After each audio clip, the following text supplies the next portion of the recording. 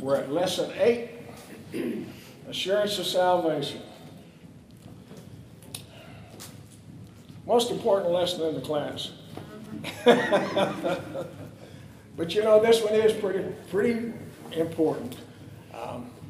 You'd be surprised how many people who are Christians, call themselves Christian, but if you get along with them or you get down to nitty-gritty and talking with them, sometimes there's serious doubts. And of course, that's evident that we have old Satan at work. He wants you to, if he's going to try to get you to doubt anything, he wants you to doubt your salvation. So that's kind of what this lesson's all about. And I'll tell you a decision that I made in trying to teach this lesson. I don't often want to try to just read what's in the lesson because you've read it to start with. But I want to go over this first page pretty good, just as it is. And then when we get over on the page 2, I'm going to turn to the Bible. We're going to do quite a bit of Bible reading here this morning. And we can skip that recap there, talking about what we've gone through in the last 15 weeks. But let's get down to this facts, faith, and feelings thing. For many people, feelings are the guiding factor in life. They feel something, they think it is real. If they do not feel anything, they think it is not real. But this is not according to God's order. I think most of you are certainly old enough to remember a thing that was going on, especially in the 70s, and I expected it went on for a good while past that and maybe still prevalent in some areas today, where the saying among our society was, well, if it feels good, then it must be right. You know, hear that? And there was even things from music that basically said, if it feels good, do it. Well, that one got a lot of people in a lot of trouble. But we're taught, our society teaches us to go by our feelings. And you'll even maybe be discussing something going on in your life with someone, and they'll say to you, well, how does it feel? That can be okay, as long as we have God at the center. I think we can talk about, well, you know, because maybe what's being said there is something along the lines of how do you feel about it in your heart? How do you feel about it in relationship to God? What's your conscience have to say, and so forth.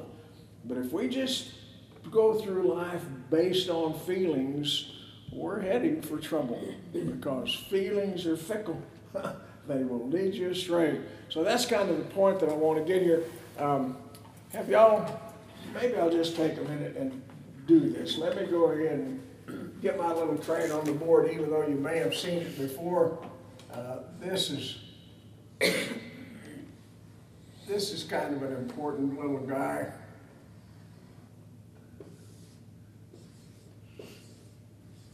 I'm not a very good artist.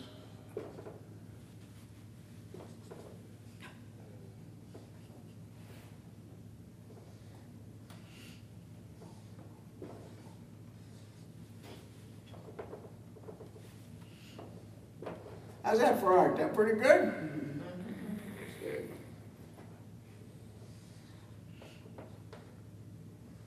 Hopefully you can tell what it is, right?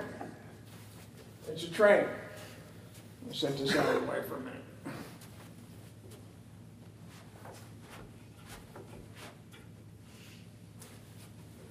First thing I'm going to name is this back here. We're going to call this feelings.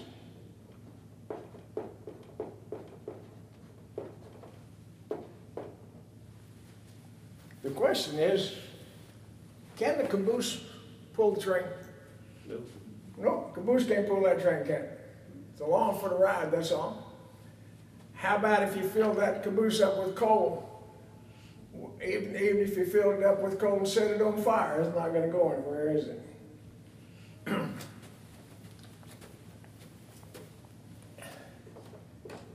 let's call this one facts. Now that one can pull the train. That's what it's designed to do. But can it pull the train by itself? No. It's got to have fuel. This coal is behind the engine for a reason, and that's because the engine has to have the coal. It's called a tender. Yes, it is called a tender. But that little train is something that's helped me for several decades now. Keep that in mind with where are you going to put your faith? If you're going to believe something to the point where this is guiding your life, yeah, I believe that. If you're going to put your faith in something, you need to know that it's fact. Bless your heart, right? And that kind of brings us to the first thing. When we're studying God's Word, we want to be sure that what we're studying is God's Word. You'll find a lot of stuff written out there that says it's from God's Word. Be sure that what you're reading, especially when it comes to like Christian literature or so, be sure that it lines up with God's Word. If it's not based, here's the facts. Here's the facts. And if you stop to think about it, we all know that it can be misconstrued. People can take things out of context. I'm going to tell you about something this morning that almost destroyed my life, did destroy my life for a number of years because I didn't know enough to have a particular scripture in context, knowing what it really said, believed part of it. So we have to be sure that what we know as facts are facts. But once we know the facts, we can put our faith in them. Let me go back over here. A fact is something that is true. For example, 2 + 2 = 4. This is a mathematical fact. It has always been true. It will always be true. Your believing it does not make it true. It is true even if no one in the world believes it. Facts are always true. You may not believe a fact, but it is still true. You may not feel that a fact is true, but it's still true. There's a young fella that is on Fox News, and forget his first name. His last name is Waters. Y'all ever watch this guy that has what he calls Waters World? Yes. And he goes out and interviews people on the street. And that's the part that I find interesting. He was on a college campus not too awful long ago, and I forget now his exact question, but he was questioning students about what they thought of the Bible and Christianity and so forth. First of all, it was amazing about how many of them simply didn't know anything and never been exposed to Scripture at all. But then he got to this one young lady, very attractive young woman, seemed to be a pretty smart girl. Problem was she thought she was smart. And she said, that whole thing is just a fairy tale. There's no truth in it. And anybody that would put any confidence in that's just got to be bereft of their brains and et cetera, and et cetera, and et cetera, she said. And so he said something to her, and I forget just what it was, but it was along the lines of, would she change her mind or could she? Says, I'm not stupid. And I went, well, young lady, you don't know just how stupid you are. But see, she's been led, which is a problem in our American society. I don't know if many of you really remember. Take you back some. Dave and I are old enough to remember that right after World War II, the Russians let us know they weren't finished with us. And remember that not long after that, we went into this thing we call the Cold War. The Russians said, we will own America. We will take over America. We will win. And they said that the way we're going to do it is through their educational system. We'll take over the educational system and we'll destroy America from within. And so far, they've been pretty successful because what they did is they began to infiltrate our schools. When Dave and I were in school, when I was trying to go to college in 1958, America was still the America that had just fought its way through World War II. And even though certainly not everybody was born-again Christians, basically biblical, what we call Judeo-Christian ethics is what kind of ruled America, and everybody had this ethical system set up that's what they believed in, and that's the way that they operated. I don't know if you remember the early 60s, but in the early 60s, we began to have upheaval on college campuses. Man, it was bad. But what these college kids were saying was what they had been being taught, and they were saying that Christianity was some words that I can use, racist, and that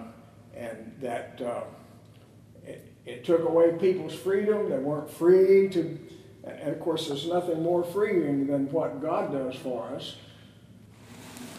But they wanted to be free from any moral obligation. They were everything, and that's kind of out of that. Then by the next decade, the 1970s is where it came, if it feels good, do it. And so forth. And so what happened was that our school system, and it's still true today, our school system is teaching something that's far removed from the America that existed prior to World War II. It certainly is. So don't ever think that the Russians have stopped coming. They're still coming. They're still coming. They're attacking us from within, and they're well, I can shut up. That's what I can do. But it's really, really a problem. Number 2 down there. The word faith is used in the Bible 239 times. This shows the importance God places on faith. The Bible makes it clear that all the blessings of God come to us by faith, Hebrews 11:6. But as important as faith is, it cannot stand alone. It must rest on something, and that something must be true. That is why our faith must always rest on God's word. Jesus said, "Thy word is truth." Number 3, feelings are emotions such as joy, sorrow, happiness, and sadness. We should understand that feelings are quite different from facts, and that facts never change, while our feelings are almost always changing. Let me stop and go back there and say, let's talk about these words, joy, sorrow, happiness, sadness, and a bunch of others that you could add there, and say, there's nothing wrong with those individually, is there? As a matter of fact, one of the things that I'm going to be talking a whole lot about this morning is that first one, joy. There's nothing wrong with a feeling of joy. And certainly God wants us to be happy. And you can't deny for someone like Danny Gilmore that there's a sadness that can come. There's nobody saying that there's anything wrong with feelings. God made us emotional. It's part of the God's makeup. It's part of being made in the image of God. God shows us over and over again that He's emotional. Nothing wrong with having, matter of fact, I feel sorry for somebody that can't ever express emotion. It just feels like they've got to lock it all up inside and not ever show any emotion. The problem is when we start letting those emotions rule our life. And let's take that sadness as an example. It is so easy for someone to get so sad that they almost come to a place, and I think they often do come to a place where they think they'd be doing themselves or someone else a disservice to come out of the sadness. You understand what I'm saying? Here not long ago, just forget just exactly when, because my brother just passed away a few weeks ago, but I guess it's been a year since my old sister passed away. Her daughter, my niece, who's a lady in her 50s, 60s now, I guess, feels like that if she let go of this constant sadness that she has because her mother's died, that she'd be doing her mother a disservice. She feels like that she's got to hang on to this loss. And there's people that are loving her enough to try to help her move on, but she's having a tough time with it. She's trying to hang on to that sadness and thinking that it's a good thing. Clint, Yeah. there is an amazing, amazing book out there by Charles Stanley called Emotions. Really? And it is one of the best books I've ever read. It deals with guilt. I've got a copy if anybody wants to borrow it. I would love to borrow. But it deals with emotions like sadness, guilt, rejection. And I mean, it is just, I still go back. I keep it right by my chair in the living room, and I'll still go back and read sections of it all the time. I'd It's love to borrow. amazing. Okay. I like Charles Stanley. I get stuff from him. I think I've got all of his books, or I've read them at one time or another, but I think that's the best one I've ever read. Well, I'd love to have a copy of it. All Okay. right, turn to page 2.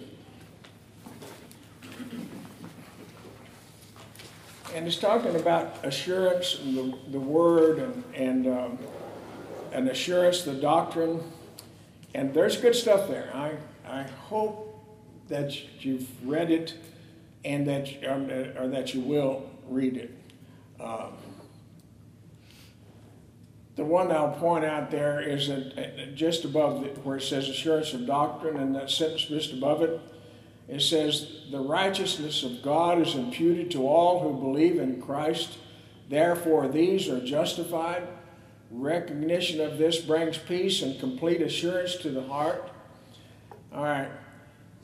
The thing that I want to point out there is we'll be talking about that a lot in the coming weeks. We'll talk about imputed. We've already talked about it some, but it's when God takes something that you haven't earned and maybe even that you don't deserve, and he just puts it over on you. It starts in the accounts of Abraham, where if you really read Abraham, you get into Genesis and read through the story of Abraham, you'll find a real human mix. He's a good man. He was not such a good man. He did some things that really had you go, what? One of the examples is that when he went into Sarah was evidently a good-looking woman. And so they went into a far country, which was kind of common with them. He was nomadic, and he was always traveling. God had him, in fact, looking for a land.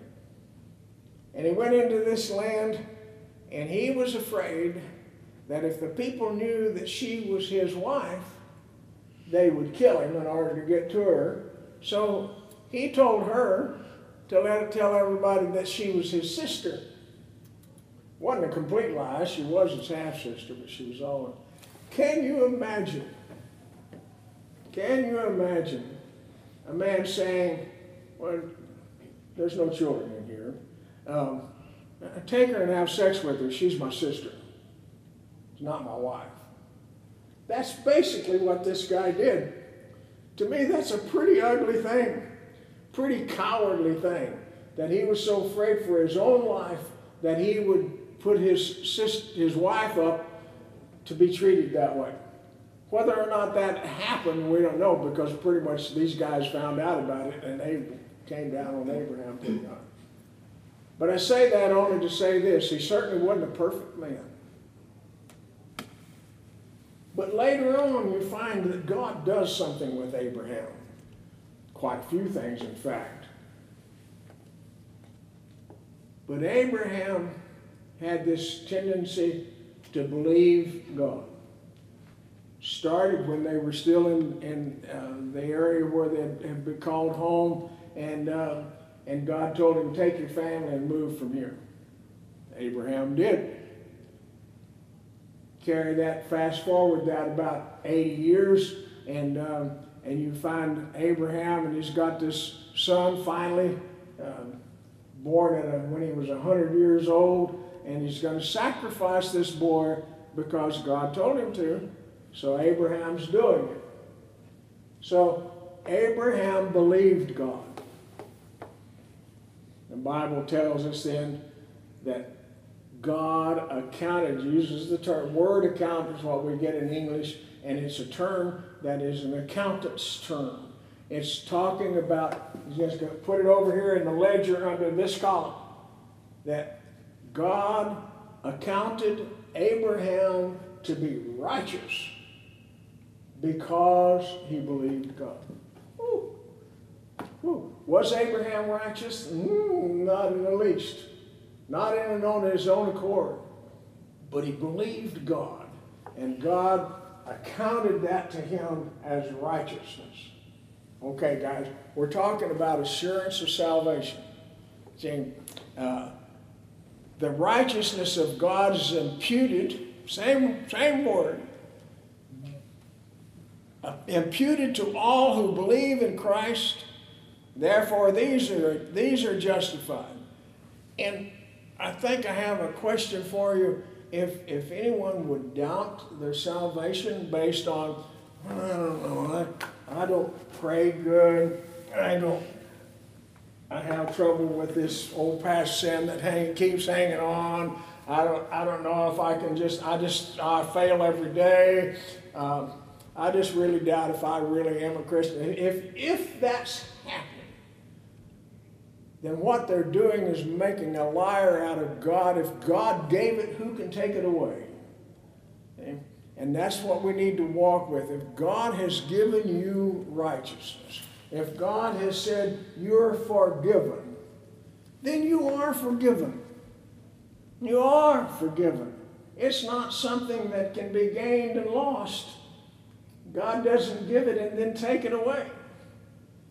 It would indicate that he made a mistake in giving it to you in the first place if he was going to take it away from you, wouldn't it? Not going to happen. Let's let some scriptures do some talking to us. I'm going to turn to reading a little bit, but before I do, I've got a list of verses here that are related to imputed righteousness, and so I'll just read them. You won't have to turn to these. I'll get in a minute where we'll turn. 2 Corinthians 5:21 says, "For he made him," that is Christ, "who knew no sin, to be sin for us, that we might become the righteousness of God in him." There's a real tricky verse for you. Figure that one out. See? God made him who knew no sin to be sin for us. We can grasp that easy enough. But the reason is so that we might now become the righteous that Jesus was. Blow your mind if you're not careful. Philippians 3:9 says, "And be found in him, not having mine own righteousness, which is of the law, but that which is through faith of Christ, the righteousness which is of God by faith." So we're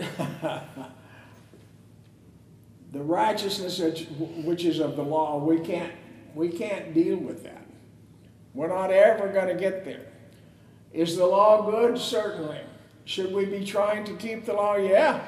We need to be living our lives according to what we know to be right and wrong in the Word of God. The law gives us that knowledge of right and wrong, but that's not what gives us our right standing with God. What gives us our right standing with God is that Jesus Christ took on our sin so that we could take on his righteousness.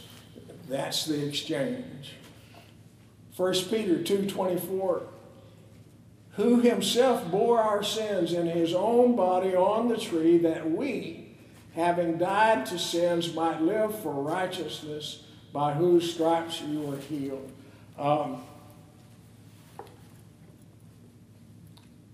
There's a thing that's called lordship salvation. Let me share with you that there is a need for us to make Jesus Christ the Lord of our life. But we need to understand a really important difference here. And that is that what comes first, don't get the horse before the cart. What comes first is salvation. What comes first is God pulling you back into a right relationship with Him, reconciliation to God through the fact that we have believed that Jesus Christ paid the debt for our sin. And because of this exchange that we've been talking about, then what is imputed to us is His righteousness. We didn't earn it. That has to be first and foremost, that we understand that we didn't earn it. I like to use this term, and that is when you've become a child of the King, you have an obligation to act like it. So that's where the lordship comes. There are people who will teach you that if you have not made Jesus Christ the Lord of your life, you have not been saved. And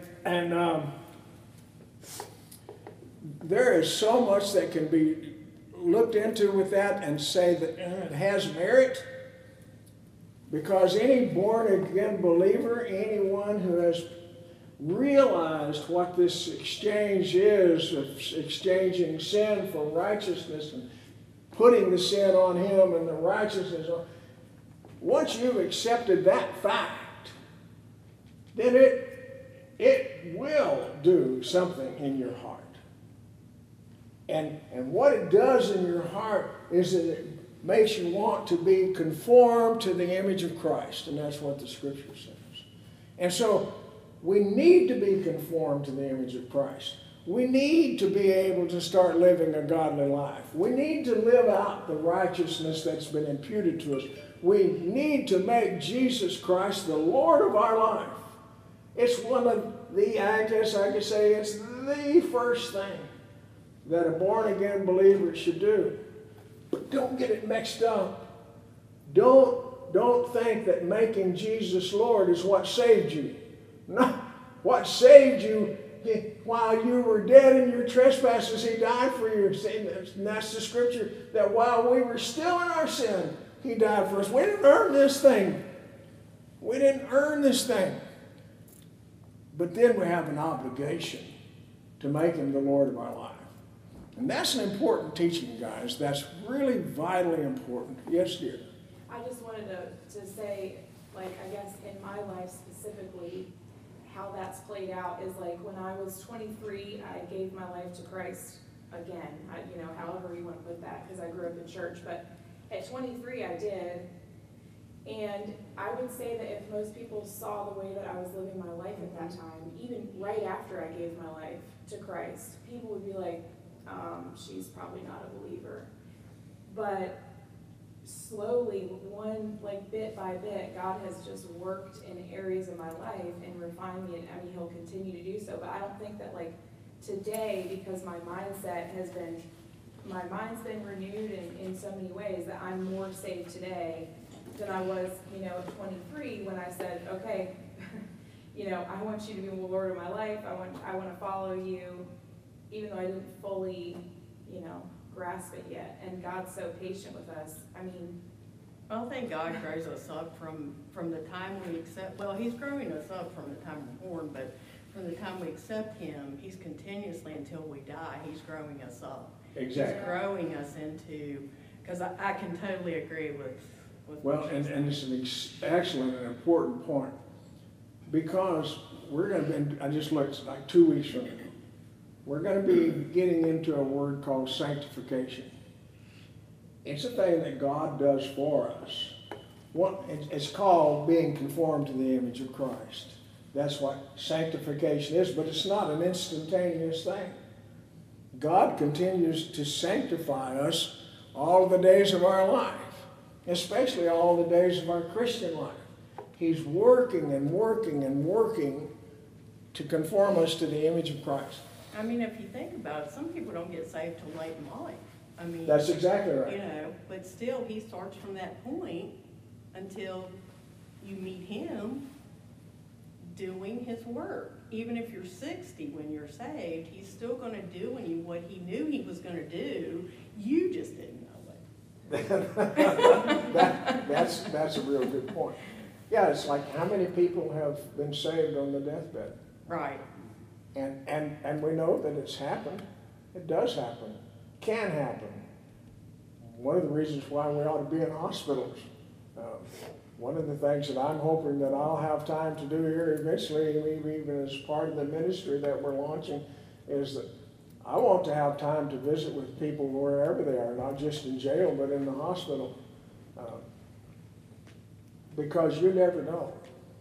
But why somebody lying on their deathbed would finally come to a place where they'll accept Jesus as their Savior.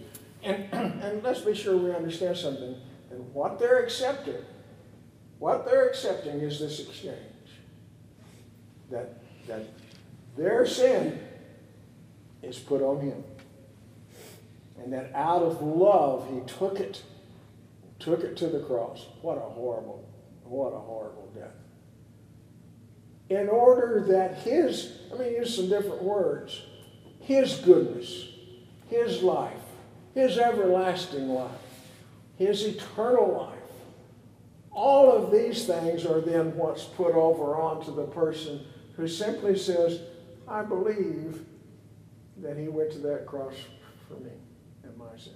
Why you can't find a more enormous gift than that. Praise God. I think I'm going to change my mind about something. There's so much here that can be read. Well, let me just drop down to the bottom of my list, and I am going to go ahead and read. You can turn to Romans chapter 4.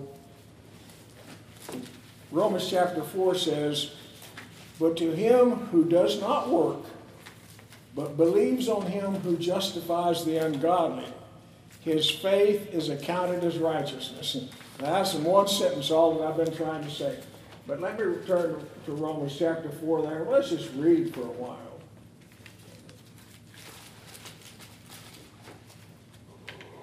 I got stuff in my Bible for this morning sermon, so I'm not as organized as I need to be here.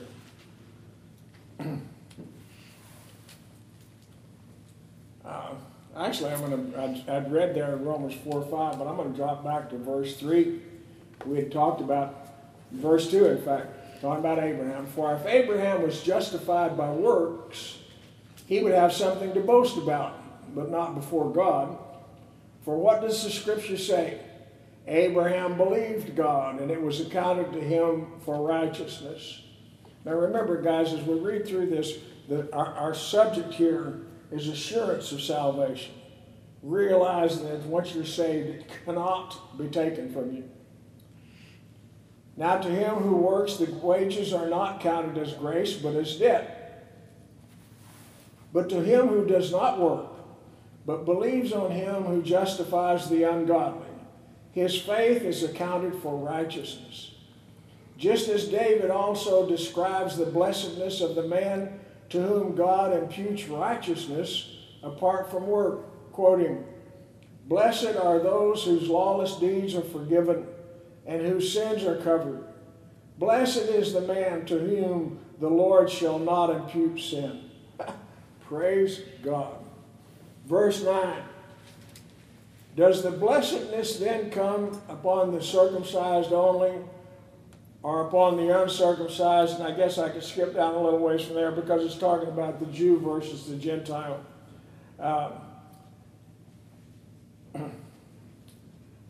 Let's go to verse 13. We've been talking about Abraham again. Verse 13 says, for the promise that he would be the heir of the world was not to Abraham or his seed through the law, but through the righteousness of faith. For if those who are of the law are heirs, faith is made void, and the promise is of no effect. Because the law brings about wrath, for where there is no law, there is no transgression. Therefore it is of faith, that it might be according to grace, so that the promise might be sure to all the seed, not only to those who were of the law, but also to those who are of the faith of Abraham, who is the father of us all. As it is written, I have made you a father of many nations. Let me skip some more and get them down where I really want to go.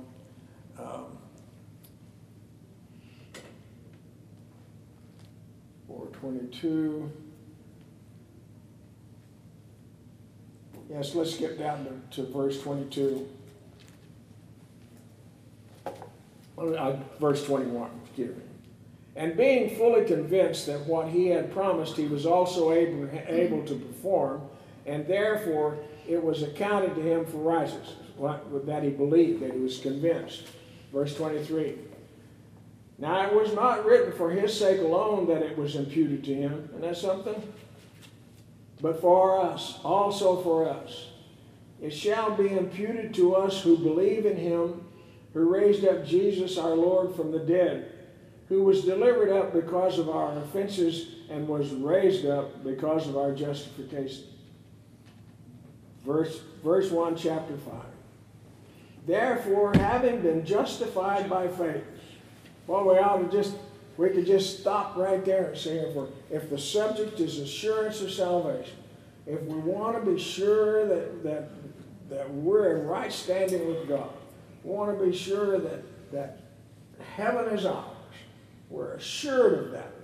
Taken home, it's locked up. See, right there, chapter 5, verse 1 says, therefore, having been justified by faith, we have peace with God through our Lord Jesus Christ. Praise God. I'm glad we have peace with God. Part of my testimony this morning is I lived through a long period of time where I was not at all sure that I had a right standing with God. Through whom we have access by faith into this grace, in which we stand and rejoice in hope of the glory of God. And not only that, but we also glory in tribulations, knowing that tribulation produces perseverance, and perseverance produces character, and character produces hope. And let me pause there. I'm going to stop reading right there. I've got this time. I want to tell you a story. And there's maybe other places where this is really important. And I don't think I've told it in this session. Have I talked to you guys about refining gold or silver? I guess not. Okay. There's a story of some ladies in a ladies' Bible study, and they were talking about being refined as gold. And the Bible talks quite a bit about us being refined as gold. And several Old Testament scriptures point to God the Father as the refiner. He's a refiner of gold and silver. And so as these ladies talked about this, they decided, we really ought to find out more about this. What is really being said here? So the one lady says, I know a man that works with silver. He refines silver. Said, let me go talk to him. So she went to him at his shop, and while she was there, he was working on refining silver. And he had taken in front of her some raw ore and put it in this particular thick kind of bowls that they use for really extreme temperature, and it won't melt. And he's cooking this ore and talking to her. And he's got to turn this fire turned up, man, it's blazing hot. And the ore gets melted and begins to cook. And as it begins to cook, this nasty, ugly stuff comes to the top. And he calls it dross. And he simply takes a wooden board, he's got a place where it goes, and he skims that dross off the top. And he keeps cooking. And more impurities boil to the top. And he skims it off. Keeps calling it dross. That's the dross. And he keeps doing this. And more, you're beginning to see silver in this pot. Keeps taking all that impure stuff off, scraping it off. And boil some more and boil some more. And she's been sitting there a long time. And so finally she says to him, how do you know when you're finished? And he said, oh, that's easy. When I can look in the pot and see myself. What's being said here, guys? God's going to boil you like silver. What does that mean? That means in the pot that we're in this life that we live, things are going to be sometimes pretty hot. And we'll sometimes question God, what are you doing? Ah! It hurts. And I don't understand. But God's conforming us to the image of Christ. When God can look at us and see a reflection of himself, then it's finished. And more, and you're talking about that, and you were, that it, a little at a time, but he works with us. He's always working with us. Does that mean that he boils us to the point that these impurities come to the top? That's the only way to get rid of them, isn't it? He boils them to the top. And is that a pleasant process for any of us? No. And so we can say, life is hard. I'm going to tell you what, at my age now, and Brother Dave been serving this. I didn't introduce you to the rest of you. I wanted to. Brother Dave is a man that's been walking with me in my ministry for a long time now. Brother Dave has been instrumental in the Christian community in here in the Stanton area for almost as long as he is old. And of course, he's still pretty young. But Dave and I are good friends, and when I started doing this jail ministry and needing funds, Dave came to my rescue. He gives me money. He brings me reams of paper, brings me cases full of paper, brings me postage stamps. Lord, do I go through postage stamps. I'll go through anywhere from $60 to $100 worth of postage stamps a month. Dave brings me postage stamps. He's a good man. I don't have time to get into some of the things in Dave's life, but I can tell you as a child, he was as mistreated as any child I've ever heard of. But God has a servant. God will put us through things that we won't understand, but we have to have faith.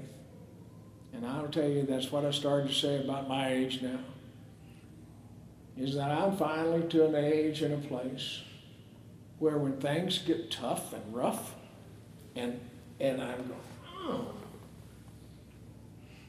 Down deep inside, I know that God's at work. What we were talking about this morning in my life, God's at work. Maybe he's not working so much on me as he's working on somebody else, but he's working. And when I think things are a little bit tough, well, maybe I just need to see myself as in that pot. And he's not being mean. He's not. He's loving me enough to make me pure.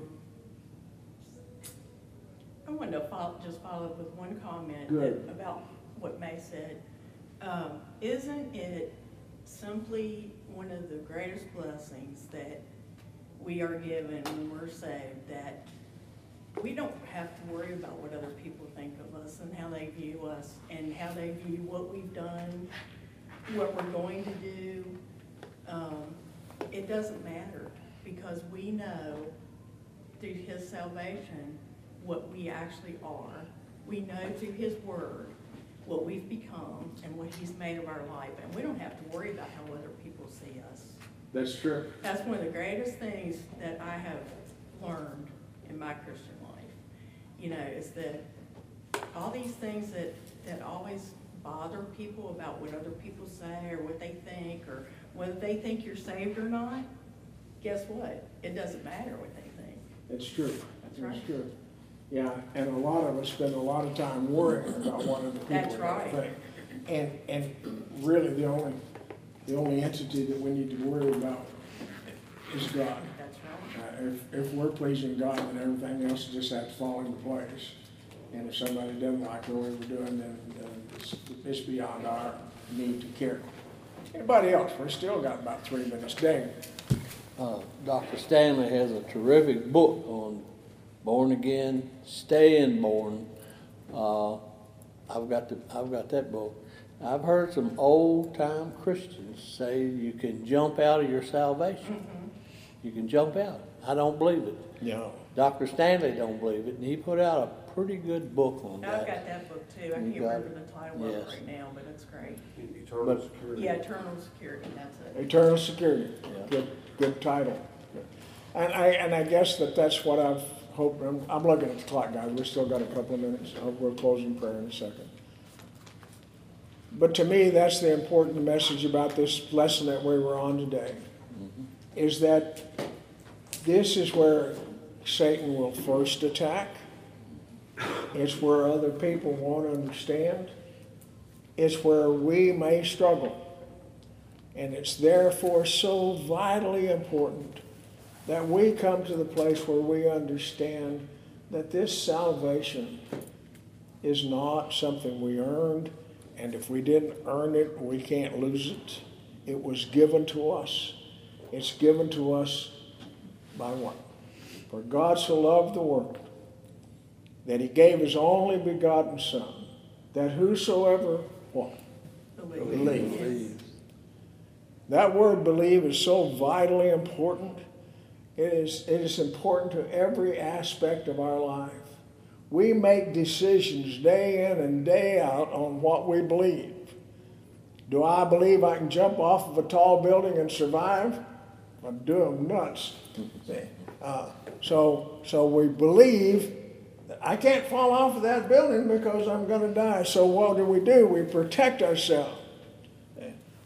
And that's maybe a strange illustration, but every day, the things we believe determine what we do. And God knew that. God knew that if he could just bring us to a point where we believe, what did it say about Abraham? He believed God, and God accounted it to him as righteousness. We believe that Jesus went to that cross for us, and God accounts it to us. He puts it on our account. It's in the ledger book. And a ledger book that God's got somewhere, it's got down there that Jeff is righteous. He got right standing with God. He's saved. He's a child of God. Yeah. No, don't let anybody ever And take it that can away never from be you. erased. Huh? It can never be It can erased. never be erased.